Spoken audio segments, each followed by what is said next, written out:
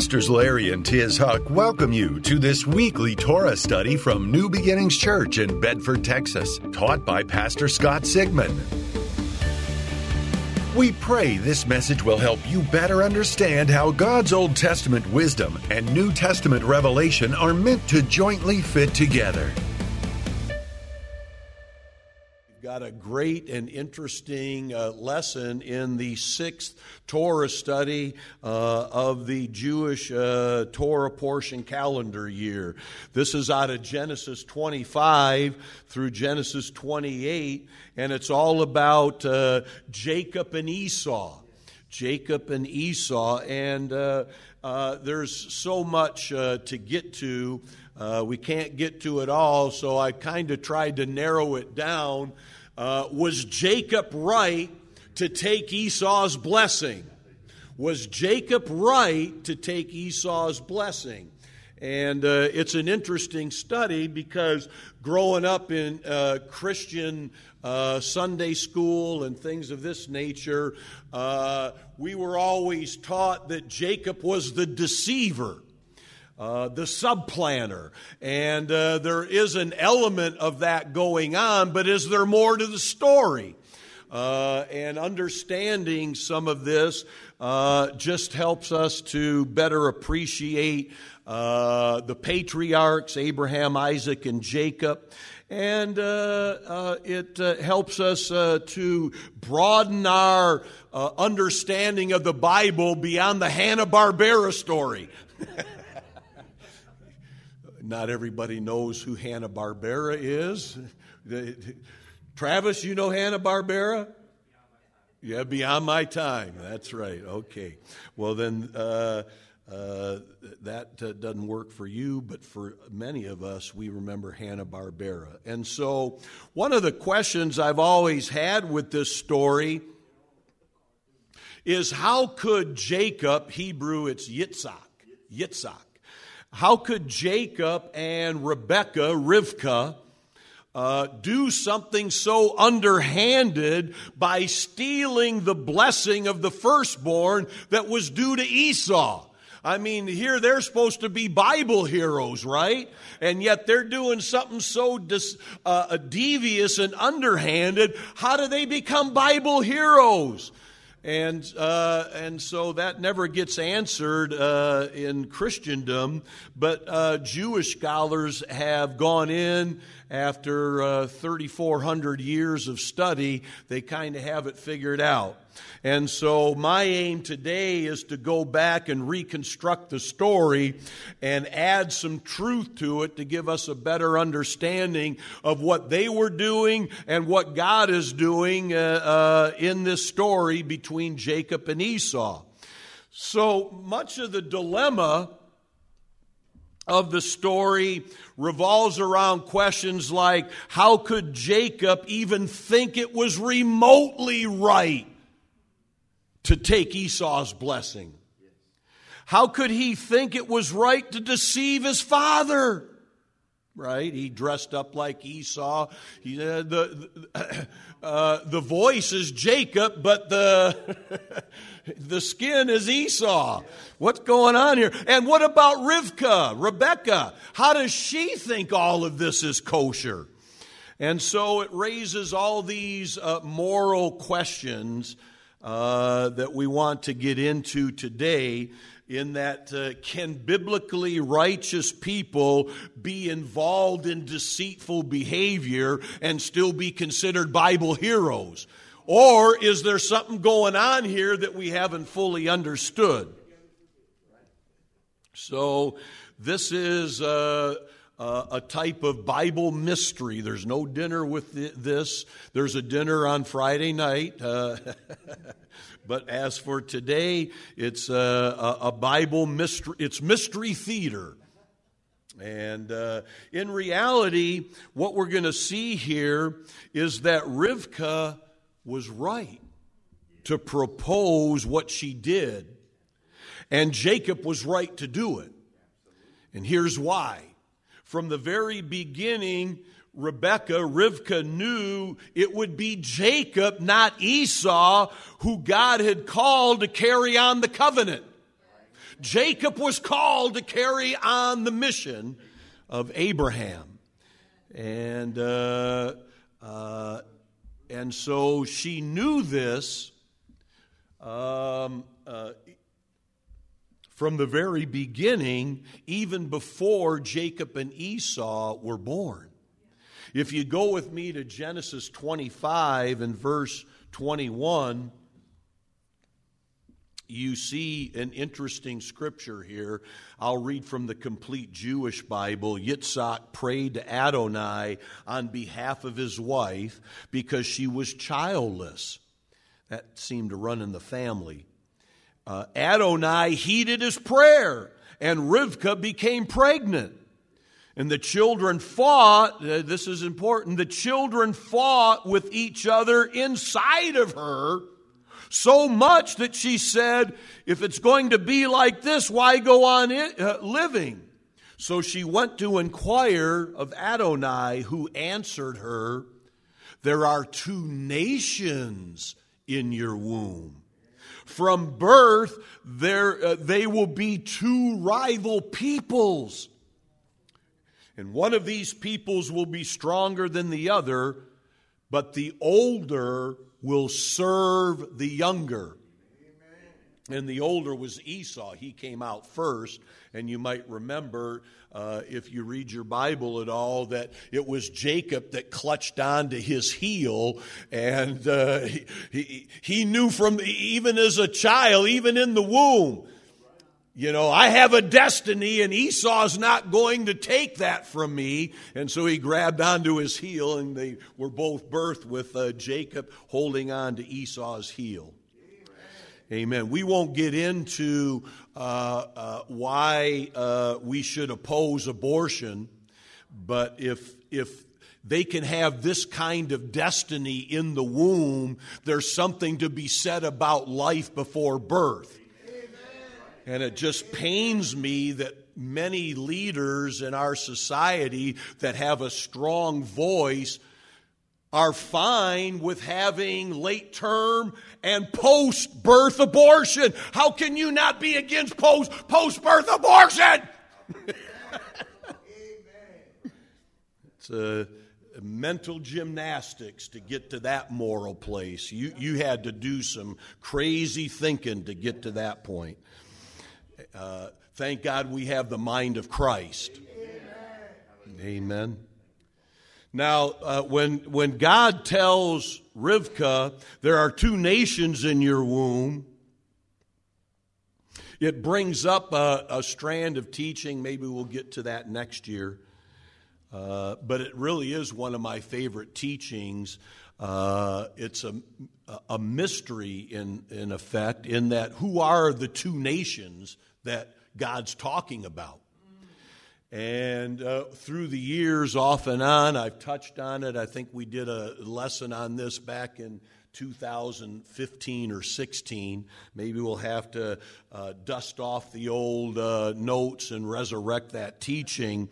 But there's a whole strand of teaching about who are the 2 nations. In a nutshell, Jacob has a Jewish heart.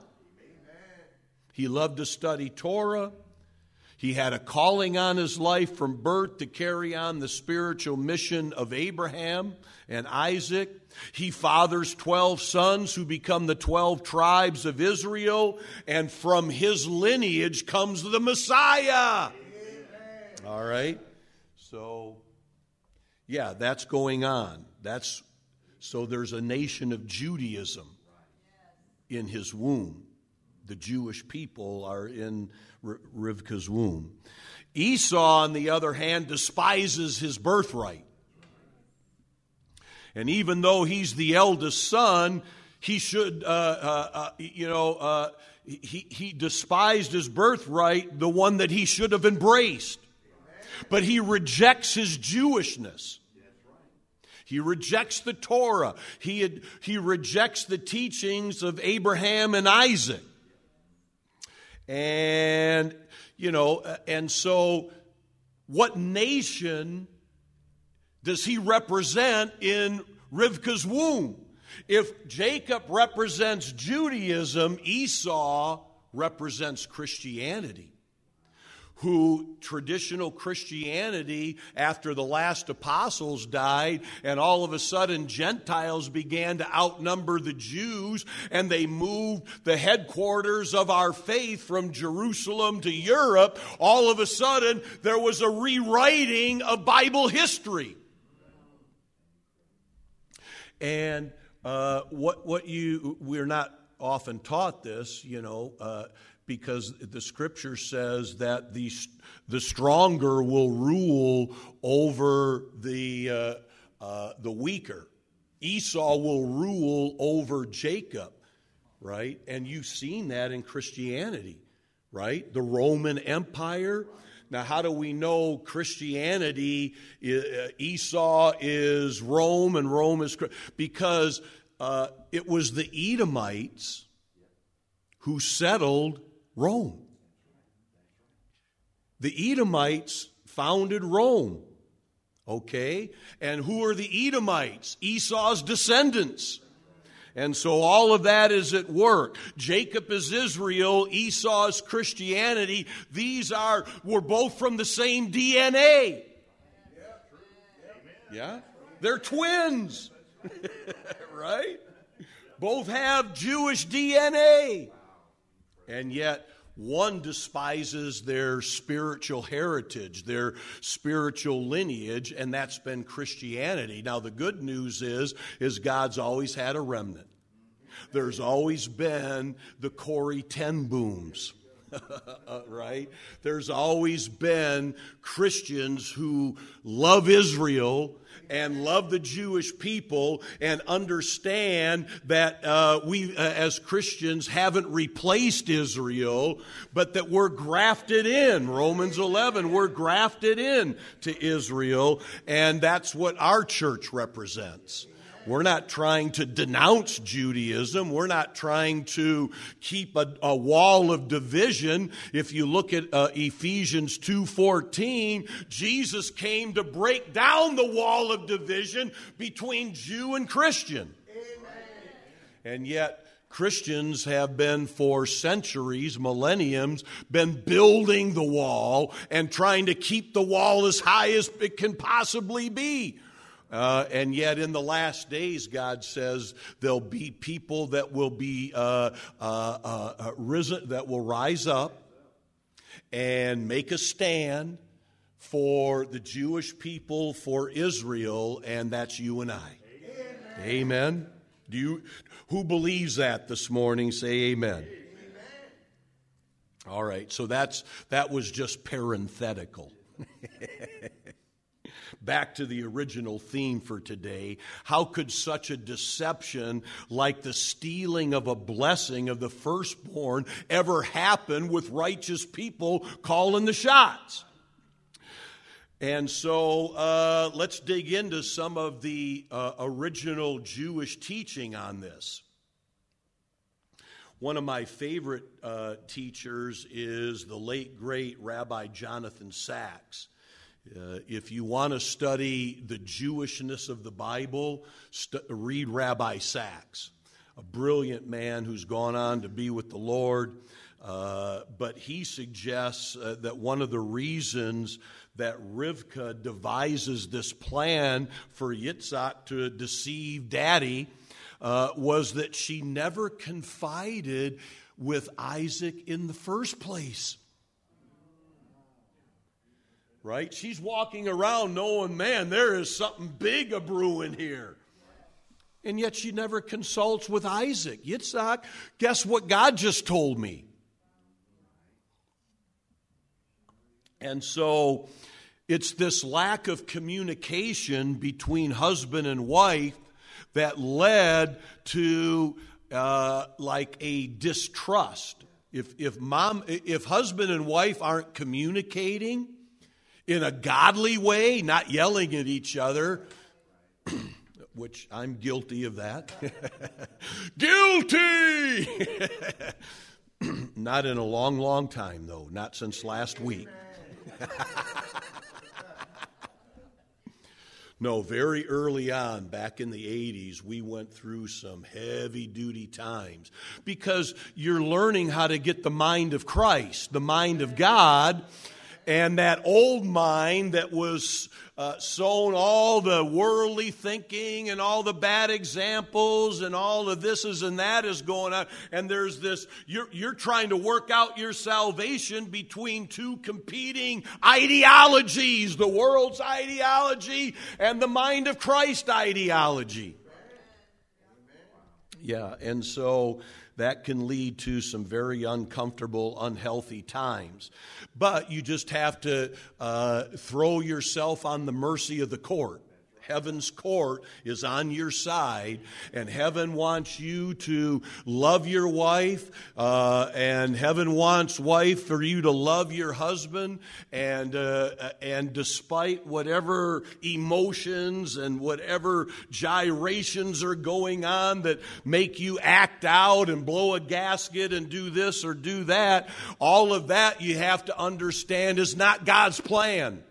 God, help me to have the mind of Christ, to make the decisions, to communicate with my spouse so that we live happily ever after. Amen. Had they taken the time just maybe to slow down, not be so impulsive, so emotional, I want to be right.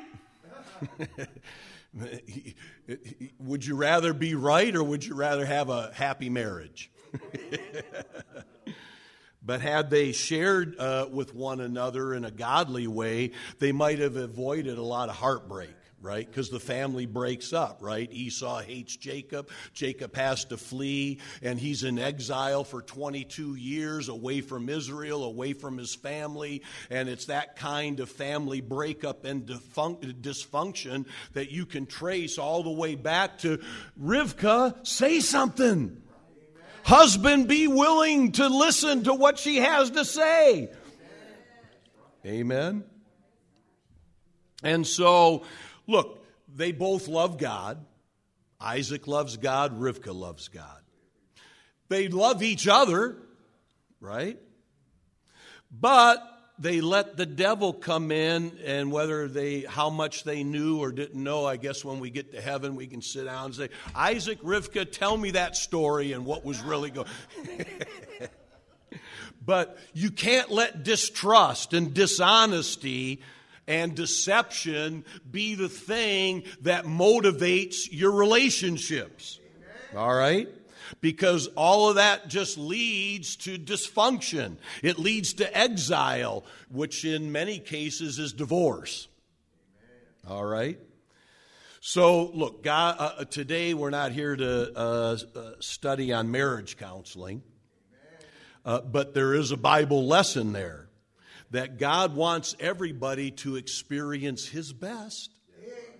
Yeah? And part of His best is being able to communicate with patience and goodness and kindness and long-suffering until you all come to, this is the mind of Christ. Honey, it's not about what I want, it's about what Christ wants. Let's be Christ-centered. And that cuts both ways. So may we release over all of our relationships, especially going into the holidays, a peacefulness, a joyfulness, a blessing, a willingness to listen. That's why God gave us 2 of these and only 1 of these, so that we would listen twice as much as we talk. Amen. All right. So Jacob and Esau begin life with conflict. Esau was the elder, Jacob was the younger. And according to God's prophecy, it's Jacob who would emerge as the spiritual leader. And what's so interesting here is that the father, Isaac, Yitzhak, had already lived through an almost identical situation between him and Ishmael. There was a competition for the blessing of Abraham. And who would lead the family? And it was finally Sarah that spoke up, and God said, you listen to her.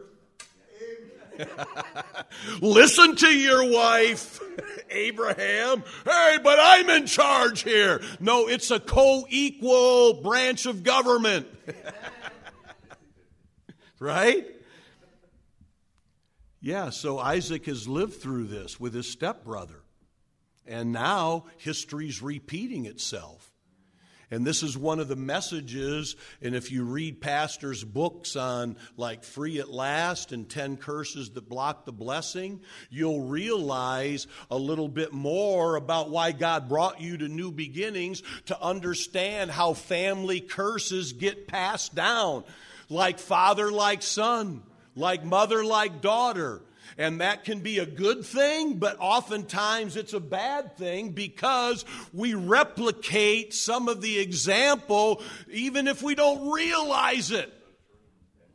And a curse is something spiritual, and oftentimes it's not discerned, but you're yoked to a spiritual force, a negative force that's taking you in the wrong direction. And because you're yoked to it, it's hard to right the course. And that's what's going on here. And so there's this struggle in the womb. And even though they have the same DNA and they're both hearing the same Torah, they're both trained up, they're both sitting on Abraham's knee, as it were. They both had an equal opportunity to embrace the family mission. Esau didn't embrace the family mission. And Jacob did. And Rivka knew this.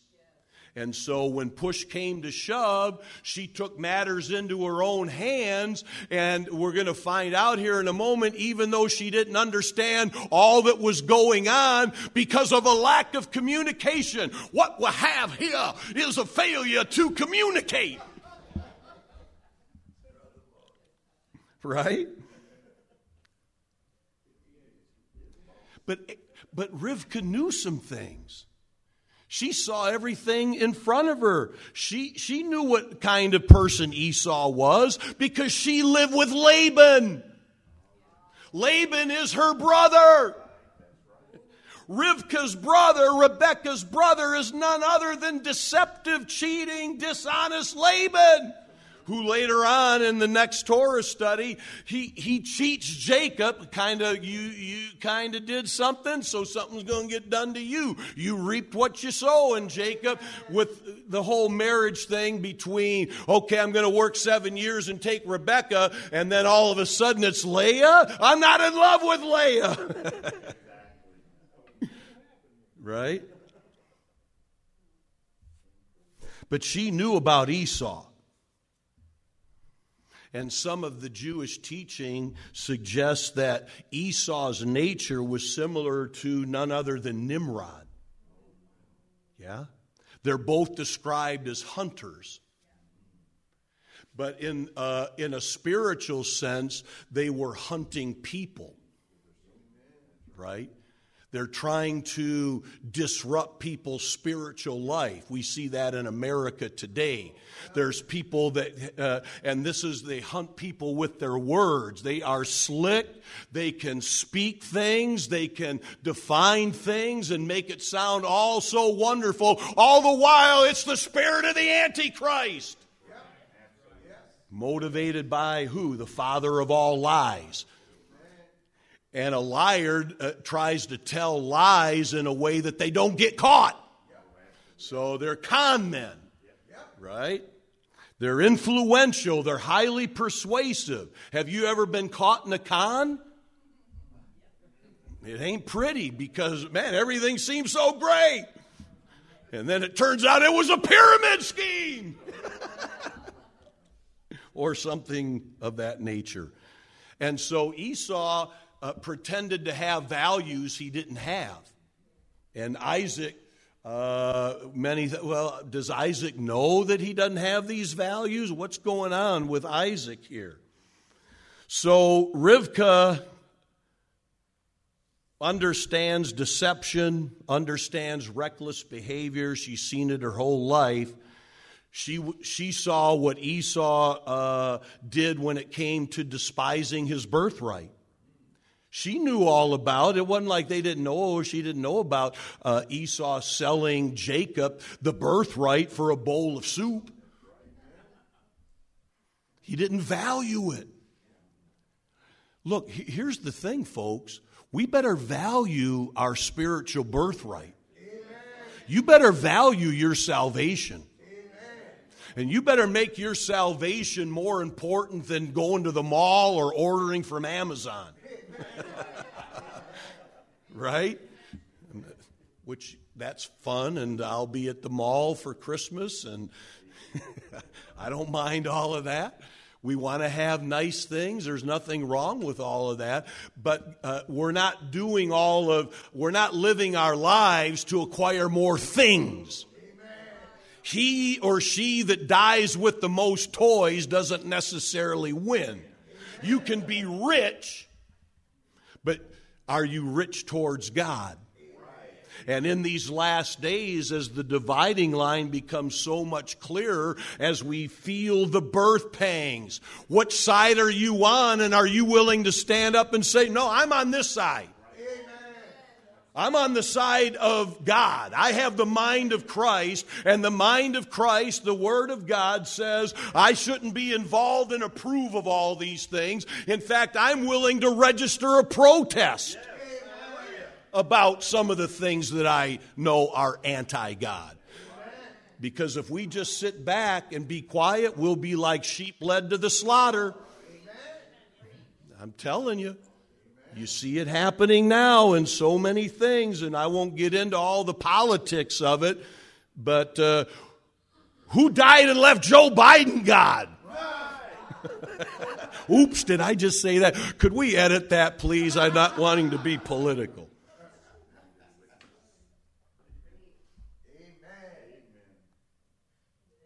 All right. Let's kind of reset here. Get rid of that soapbox there. All right. So Rivka knows better than anybody, you can't despise your birthright and be the guardian of the Abrahamic covenant. You're next in the seed of the line of Abraham, and if you're not going to love the Torah and love Jehovah and love the things of God and carry on the duties of what that means, Christians need to have a sense of duty. Amen. Well, I just come to church and I just want to lay low and I just don't want to stir up anything, and maybe that can work and it should work in many situations. But when you are attacked, when your religion is being shut down as non-essential and people don't care, we need to, I care about that. And I want to elect leaders that care about that. And I'm not ashamed of the gospel, and I'm not ashamed to say so. Well, what if I get canceled? See a lot of people right now standing up for different things that they see that the government is doing. They want us to be one nation, not under God, one nation under government.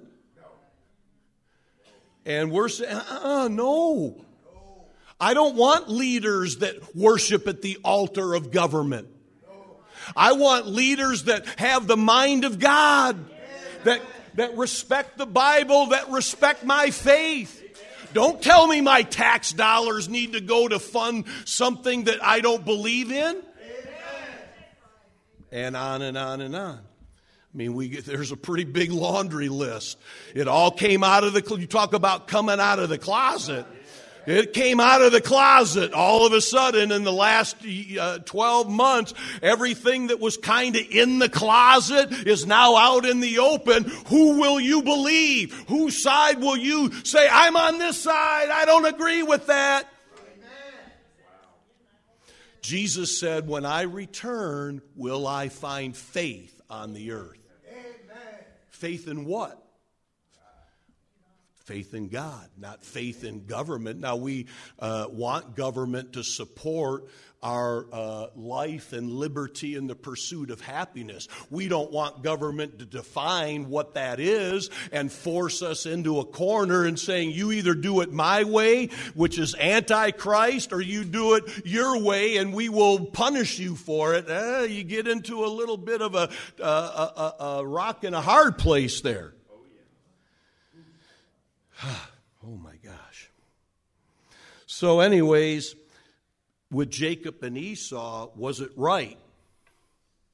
Well, let's just say this. If you had two kids, one who could care less about the family and all the family treasures and all the family heirlooms, and then you had a second child who just cherished all the family history, all the family heirlooms, everything that you've collected through your family. Who do you give that to in your will? Do you give all the heirlooms and all the treasures that you've accumulated that have the memories and mean so much to you? Do you give those to the one that doesn't care? Or do you bequeath those things to the one that does care? It's just too bad that they both don't care. But that's not what we're dealing with. One could care less and the other cared about it more than you can imagine. So, Rivka, there's flaws in this young man. And the flaws in Esau's character are even reflected in his name. The name Esau has the same Hebrew letters as the Hebrew word that means to be made complete. To be made complete. What does this mean? It means that Esau was the kind of man that felt that he was complete. All right? That in his own eyes, anything that he did is right. I have no need to self-examine myself, to be self-aware, to worry about self-improvement. I'm already perfect. And it's funny because in Hebrew there's this numerology thing, gematria, where letters equal numbers. And the numerical value of Esau is 376. And it's the same numerical value as shalom. Shalom on your home. The peace of God on your life. So what does this tell us? It means that Esau was convinced that he had nothing missing, nothing broken. I'm walking on water here, folks. I'm entirely at peace with myself in a negative sense. And in reality, that's one of the, if you ever do these personality studies, who's ever heard of the type A personality? Every personality has its strong point, but its soft spot. And the type A personality soft spot is that they will never consider that there's something in their lives that they need to change or correct or overcome in the natural. Obviously, if you're a Christian and you have you with the mind of God, the mind of Christ, you would realize, oh man, there's a whole lot of changing that needs to happen. But not for Esau. He despised everything spiritual. There's no flaws in my life I need to overcome. There's nothing missing, nothing broken. What are you talking about? And this seems to be what people want to teach nowadays in the education system. Right? There's a secular humanist position. And it's anti-Christ position that's opposed to God's position. And how many of you have ever heard the term situational ethics? Whatever situation I'm in, whatever I decide to do, it must be right. Esau. They despise God's wisdom, and they're supplanting God's wisdom for worldly, devilish wisdom. Whoever is hurt, if it feels good. Yeah, motto of today, right? It's my life. Don't judge me for what I do or how I act. It can't be wrong. I decided. Esau.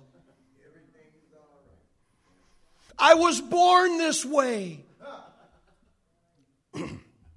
My answer is, yeah, you were born that way to correct that. That was the cross that you need to pick up daily to try to correct that bad habit, that character flaw.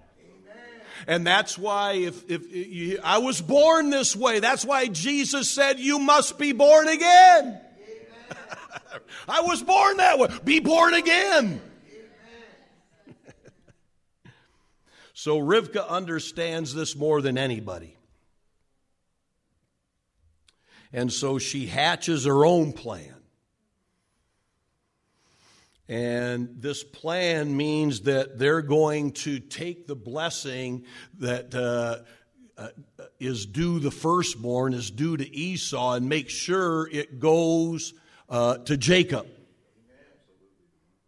If only husband and wife would have trusted one another to talk about it. Sometimes you need to talk about it with a referee. All right? You just need, okay, can we just agree that this is the final authority? All right? Now, with the mind of Christ, can we rightly divide the word of truth? It's not who's right, it's what's right. Can we agree on that? See, this is why internet dating can be such a problem.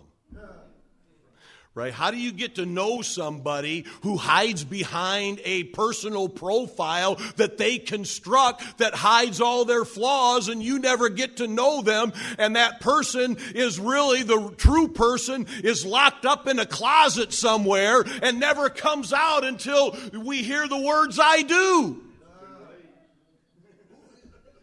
Did I say this wasn't a marriage counseling?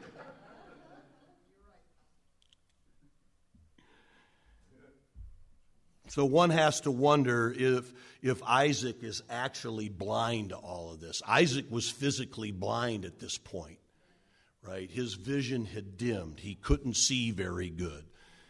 Was he totally blind or almost? He was, because when Rivka sends Jacob in to get the blessing, he put that hairy garment, and the voice is Jacob, but it seems like Esau.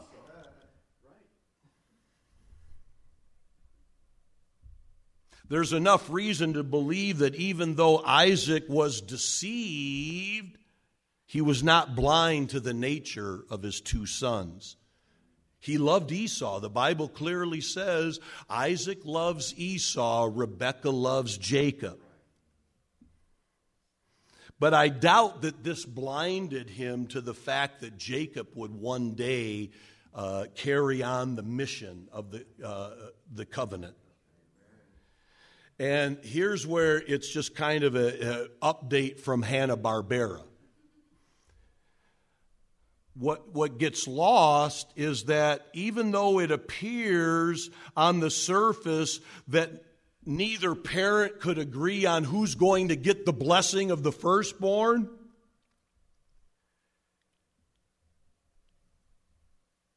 Isaac actually has two blessings. And this is what gets lost. He has two sets of blessings. Now, how can he have two sets of blessings? Because Abraham had two sets of blessings. He had a blessing for Isaac, and he had a blessing for Ishmael. Abraham loved both of his sons, and Isaac loves both of his sons. How could Isaac love Esau? Well, maybe after being written, we don't have time to go through all of this, but if you're going to the altar and you're going to be sacrificed on the altar, that's a near-death experience. And even though Isaac didn't die, something within him that day had to have died. And then right after that, his mom dies, but there's no record in the Torah of him mourning. And then Abraham sends for Eliezer to find him a wife, but there's no record that says Isaac wanted to be married. So he's being written out of all of the things that are happening here, and all of a sudden you realize this had to create some empathy for Isaac. I watch Ishmael get sent away. I'm conflicted on what all these different things start stacking up, and you realize, man, this had to have some kind of impact on Isaac, which means that he was very gracious and lenient to Esau because he went through a whole heck of a lot and built up a sense of empathy. When you go through stuff and God allows you to go through some stuff, hopefully on the other side, and you will walk through the valley of the shadow of death and come out on the other side. Hopefully you will come out with some empathy. Amen. Please, God, don't let me live my whole Christian life being grumpy and grouchy and irritable and angry over everything. Amen. That's not the spirit that God wants created. So what do I have to do? I have to be like Jacob. I got to get into the tents of Torah study. And I've got to do whatever I got to do to get the mind of God I got the mind of God working in me. Help me have the mind of God. Amen. Which is loveliness, joyfulness, peacefulness, patience, and all of these fruits of the Spirit. So Rebecca, Yitzhak, Jacob, they make a big mistake. It's a forgivable mistake. It's an understandable mistake, but it's a big mistake because it led to a family split. And the mistake that they made is that they only thought Isaac had one blessing. This is the mistake that Christians make when they're jealous about somebody getting a blessing. As if there's not enough to go around. The government would have you believe there's not enough to go around. But in Abraham's world, there is an unlimited blessing. El Shaddai, the all-sufficient one, has enough blessing for everybody. But there's only so much oil in the ground. You don't know that. Stop singing that old Tower of Power song. There's only so much oil in the ground. No, there's enough for everybody. And it's not up to the government to dictate the winners and the losers. I don't serve Jehovah Washington. I serve Jehovah Jireh and El Shaddai. And he said, Abraham, look up into the stars in the sky. Look at the sands on the sea, the grains of sand. This is how much I have. An unlimited supply for you and all your descendants. Amen.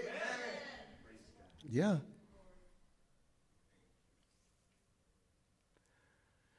So,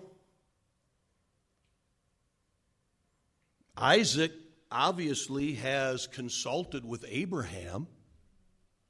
He understood, well, yeah, Isaac, I gave you the blessing as the son of the covenant, but I also blessed Ishmael. And in fact, at Abraham's death, you see Isaac and Ishmael coming back together at the funeral. Well, I thought Ishmael was banished for all time. Him and Hagar, verboten. Write them out of history. And yet here they are. Right? At the very end. It's symbolic of the last days. The sons of Abraham will come back together. That'll be interesting to see how this all works out, right? But Isaac now sees that I'm in a similar predicament that my dad was in between me and Ishmael. And so, just as Abraham loved them both, Isaac loves them both. And each had a purpose under heaven. So Isaac sends Esau out to hunt for his favorite meal just before giving him the family blessing. And Rivkah goes into, can't have this.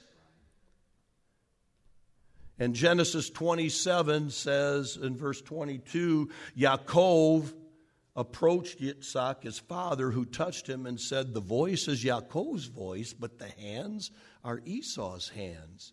However, he didn't detect him because his hands were hairy like his brother Esau, so he gave him his blessing.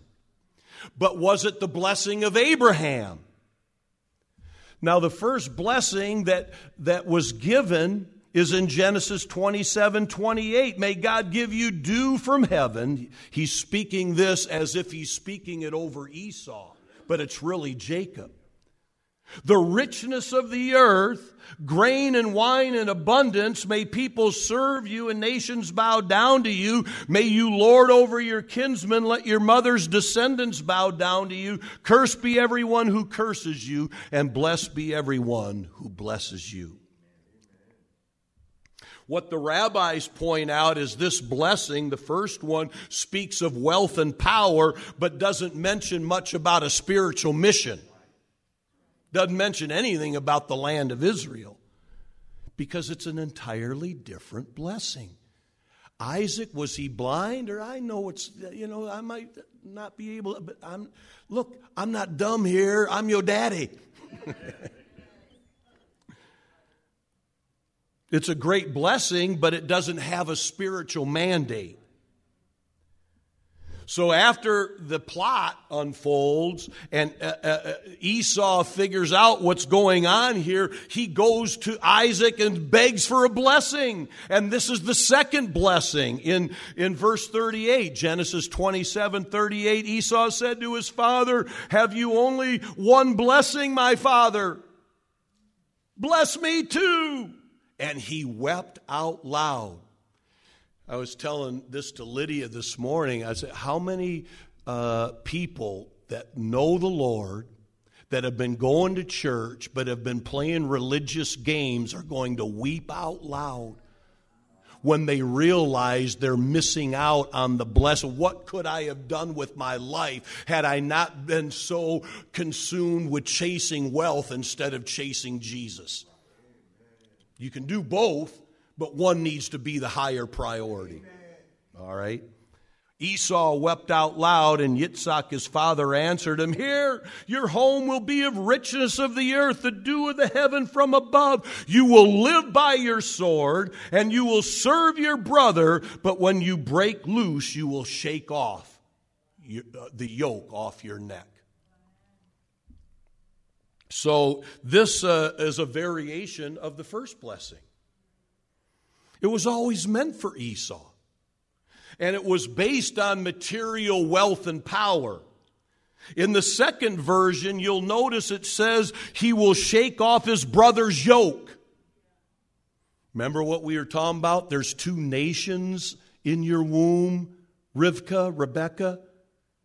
This yoke that Esau will shake off, just in my belief, is the yoke of the Torah.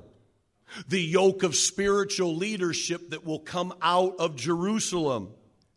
It's because Esau is Edom, Edom is Rome, and Rome is Christianity, and Christianity for all these centuries has shaken off the yoke of Judaism.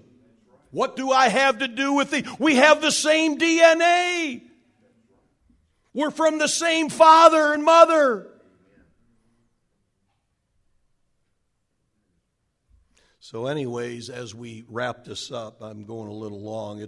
It's only the third rendition of the blessing that Isaac actually gives the blessing of Abraham, and that he gives and speaks over Jacob. May El Shaddai bless you, make you fruitful, and increase your descendants until they become a whole assembly of peoples. And may he give you the blessing which he gave Abraham, and you and your descendants with you, so that you will possess the land you will travel through, the land God gave to Abraham. That was the blessing Isaac had always intended to give to Jacob. And it's different than what he gave to Esau. Some rabbis teach that kind of like Zebulun and Issachar. 2 of the 12 sons. Issachar, remember the scripture that said that the sons of Issachar have discernment and are wiser because they discern the times of, they were the Torah studiers. And it says that in ancient Jewish wisdom that Zebulun were the business people. They were the business tribe. They were the seafarer tribe. And that they made a pledge to Issachar, you study Torah, and we will go out as kings and do business and fund you while you keep us on the right track spiritually. We will use our ability to gain wealth and power to bless the Torah studiers. And that's what Isaac saw. He saw Esau as using his power and personality to acquire wealth to use to support Jacob so the mission could be accomplished. Pretty interesting, huh? So in reality, Isaac and Rivkah had some meaningful discussions about what we're going to do to save the family mission and the spiritual destiny, but not Isaac, Jacob and Rivkah, but had Rivkah had those discussions with Isaac, there could have been a way to avoid all the heartbreak, all the deceit, all the dishonesty. In the end, Jacob gets both blessings, the spiritual and the material. And it's a double blessing that the Jews have enjoyed to this day. Yeah? But if you think about it, Jacob has to wrestle later on in his story. He has to wrestle with what manner of man he's become in Laban's household. And in effect, both blessings have manifested in Jacob's life. And he's wrestling before he resumes the spiritual mission. Which one of these blessings is going to be the dominant? Which one am I going to serve and make top priority? Chasing money or chasing God? I can do both, but one needs to be bigger than the other. And so he's wrestled with that. And if you think about it, Israel's kind of wrestling with that right now. Because Israel, with all the good that it, the spiritual voice in Israel isn't all that powerful. There's a lot of secular stuff going on in Israel that isn't necessarily wrong. Some of it is. Like in Tel Aviv, Tel Aviv has the biggest LBGTQRSTWXYZ movement you could imagine.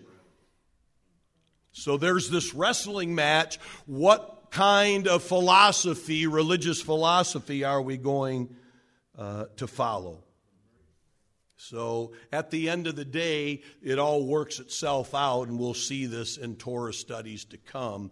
But let's just wrap it up right now by saying that you and I are playing an important role in helping all of this end-time prophecy between Jews and Christians, between the reconciliation between the Jacobs and the come back together and be reconciled. The two shall become one. So well done with that. In your prayers, in your giving, in your support, we thank you for that.